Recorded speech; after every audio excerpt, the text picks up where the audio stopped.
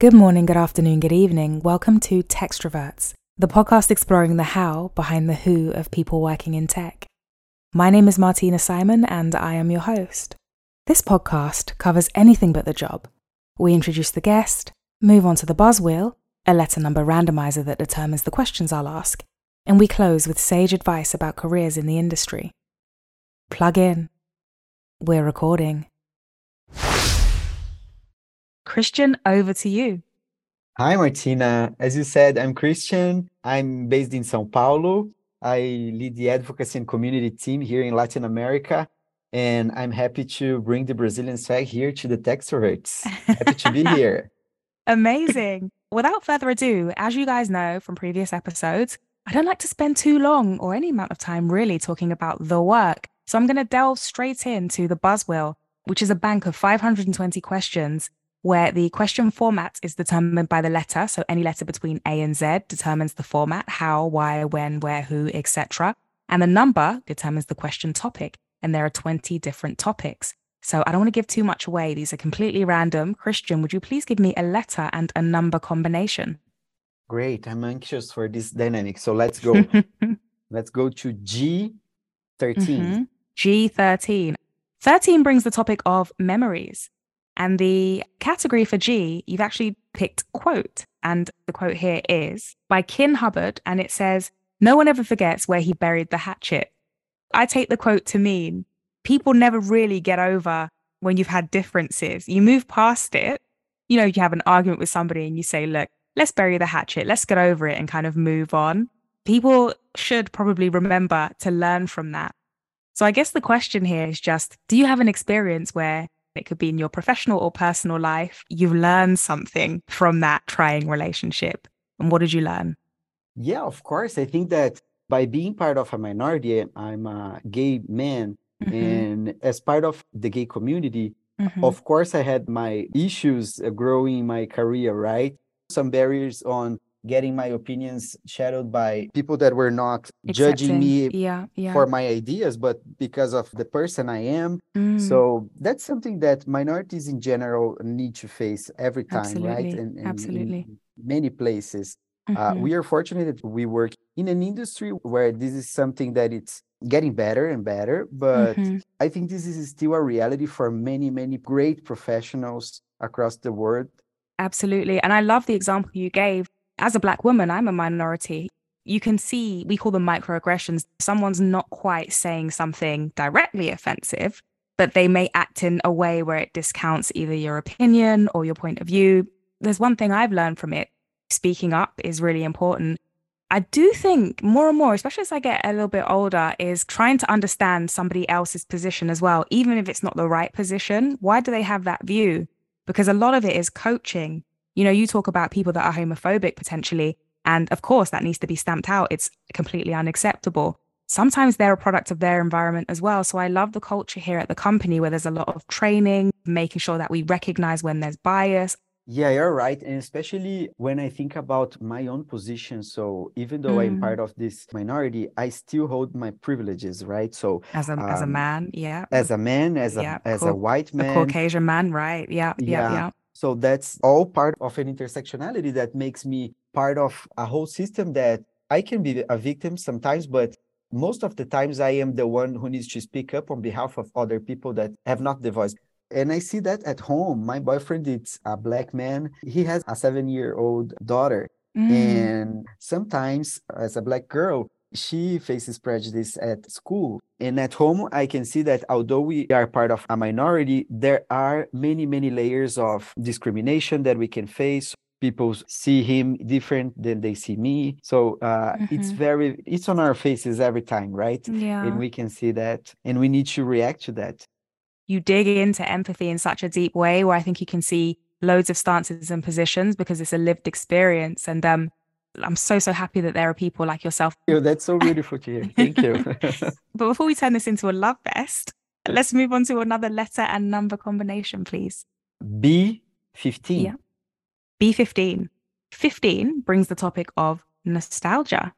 And the question under B is, can you remember your favorite toy as a child? Oh, I remember it was a doll. Do you remember She-Ra from He-Man? Yes, yeah, very vaguely. Tell me about the doll, please. Yeah, she was from this cartoon. He-Man was this guy from the cartoon, and She-Ra was like some sort of a queen, the princess of power. There was this very fun story because I am from a very, very small town, and my parents, they owned a grocery store. Mm. So, very, very traditional town. I had this doll. I, love to dance Backstreet Boys, Hanson, It was the whole show. Actually, the doll was not mine. I had a friend who owned the doll. And then because my parents owned the grocery store, my Mhm. treat was in change of having time to play with the doll, I gave her chocolates. And my Mhm. parents always ask me, why are you bringing her so many chocolates every time you go there?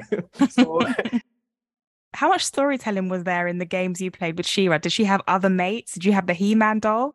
no, it was like just Shira, and he was everything to me. I mean, I mean, this is amazing. I No? think it was all about the hair, The hair, she and has fabulous yeah, hair. Yeah, yeah. fabulous hair, and I got so amazed about the appearance and Christian also has fabulous hair, guys, for those who can't see him.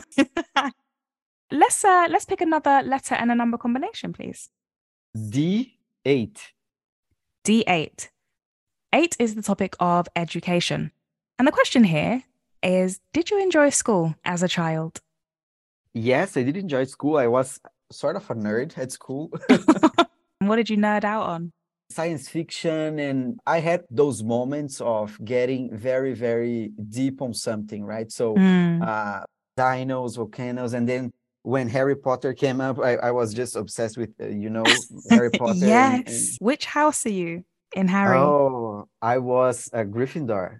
I'm a Ravenclaw. So Oh, we'll okay. see. So you got into Harry Potter. Did you have all of the books? Did you see all of the movies? Have you been to Harry Potter World? Yeah, I read all of the books, but then, when the series finished, I was not that obsessed anymore. Got it out of your system. Yeah, I still have a good time whenever I see it on TV, but I did enjoy school. I had great friends from school. I Mm. actually skipped schools many times because I changed cities to go to another school, a better school, and get better education. But I had this very nice moment when I moved to Mexico for 1 year. And there I had some very, very good friends from school because learning the language and interacting with people really, really embraced me in a very nice way. So it was a great experience. It's amazing to know. Love that. Can we have another letter and number combination, please? M2. M2. 2 brings the topic of travel. And the question under M is, should traveling be a government supported initiative like education and healthcare? That's an amazing question. And actually, it goes in a broader discussion of Mm. how the government can support people that want to go abroad and live in other cultures, right? Mm. And there was this amazing experience in Brazil, for instance, where people were encouraged to go for a year exchange whenever they were in the university. People studied 1 year of their career abroad with a scholarship paid by the government, and it was an amazing experience, mainly because more than exposing people to other cultures, we were able to build bridges with different universities. And this is something that I think should be encouraged every time that we, I we have the agree. opportunity. I would say that attached to some public policy, it will be amazing to have it. I think it helps to combat against things like closed mindedness. It doesn't have to be super expensive, but even in the United Kingdom, for instance, I think if you've never visited the countryside or the seaside as somebody Mhm. that lives in the city, there's so much you're missing out on. It's a completely different culture. So I completely agree with you. And between me and you, we can change the world. No. And on that note, I would love to ask you for the final letter and number combination, please. Oh, that will be T14. T14. Okay. 14 brings the topic of music. And the question under T is, which so-called classic album do you think is overrated? Oh, The Dark Side of the Moon. That's Pink Floyd, right? That's Yeah, Pink that's Floyd Pink studio Floyd. album. But Yeah. in my defense, this is maybe a very, very Brazilian thing, but there was a time here in Brazil where people used to play The Dark Side of the Moon with The Wizard of Oz. So they played the movie and And the the music. album at the same time. What was that meant to do? I've not heard of this. I don't know. They say that there are some moments in the movie where you can feel like The story they are connects to sort of connected and things like that. You know, I was not connected with the album anymore because of that. I'm not the hugest Pink Floyd fan, but when you say overrated, is it because of the Wizard of Oz thing, or is it because the music was just subpar to you? No, maybe I'm being unfair. It's not overrated at all. I like the album. Maybe it's just a bad memory. I had this bad memory about the situation. Came out of my mind because of my bad experience. That's fine. I won't hold you to ransom for that. Christian, this has been such a fabulous chat. I've laughed so much and my cheeks hurt. So thank you for that.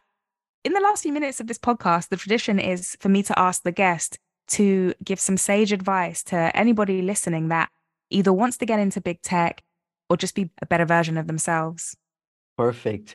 I would say there are a lot of people talking about how to get into the tech industry. That's something that you can easily find online, right? But one thing that I think it's very, very difficult to find and pursue is managing and embracing ambiguity.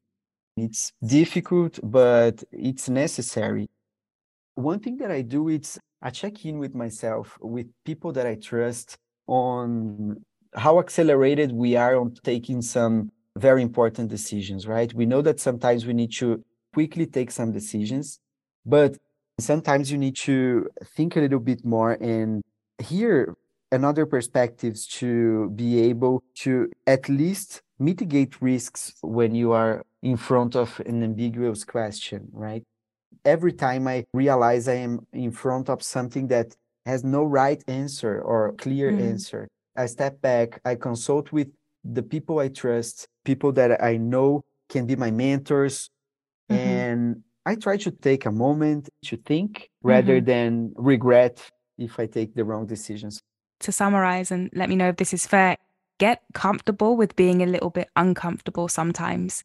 Absolutely. Yeah, because there's so many things that we won't know the answer to. And I completely resonate with that. The world is a wild place. And so that's brilliant advice. Christian, this has been fantastic. Thank you so much for being so open and honest. I've really enjoyed chatting with you today. Thank you. I had an amazing time. Thank you so much. Fantastic. And we'll leave it there. Take care.